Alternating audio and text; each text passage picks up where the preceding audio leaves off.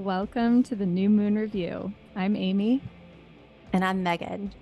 and we're here to share advice from the moon and real life experience from our workings with the spirit world. So, every episode, we are going to be sharing advice for navigating the upcoming moon cycle.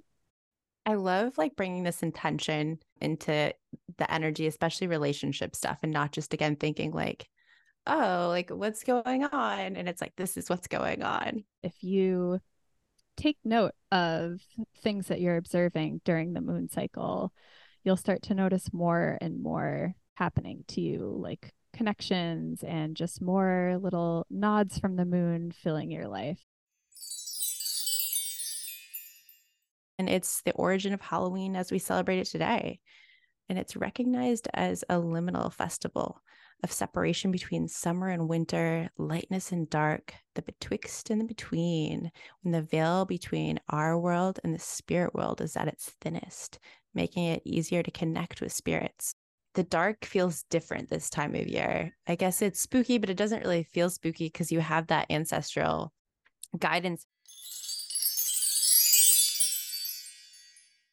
When I started getting really interested in witchcraft and like studying the occult, I was like, oh, these are things that I've been doing my entire life. And I didn't even realize that that was like witchcraft or animal communication or spirit communication or any of the things that I like to do.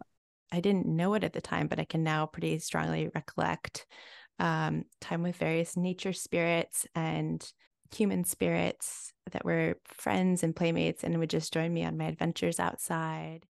Started to understand that some of this fear that I was holding on to was left over from that past life. It just clicked and it was like everything came back and I forgot that life could be so cool. It was like I was living without the color on and it just brought it all back and it was so cool and it's just continued to grow and be even more magical. Happy Halloween.